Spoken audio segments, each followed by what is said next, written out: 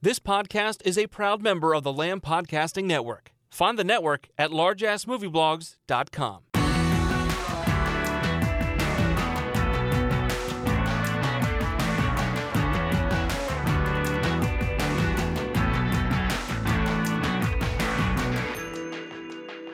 Hello and welcome to a special mini episode of the Blueprint Review podcast.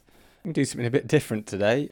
We're going to do a review of the new Moon and Me DVD, which is released by Studio Canal, and I'm going to get my two kids to review it, so I thought I'd try something a bit different.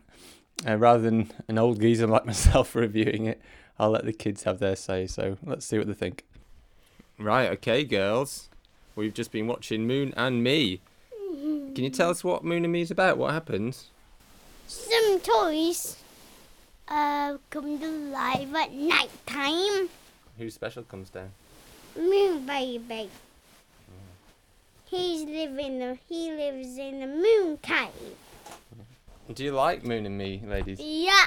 Yes. How about you, Maya? Do you like Moon and Me? I think that's a yes. But why do you like Moon and Me? Because it's magical. Why do you like Moon and Me, Maya? You're going a bit shy. Because he loves Tiddle Toddle. Okay.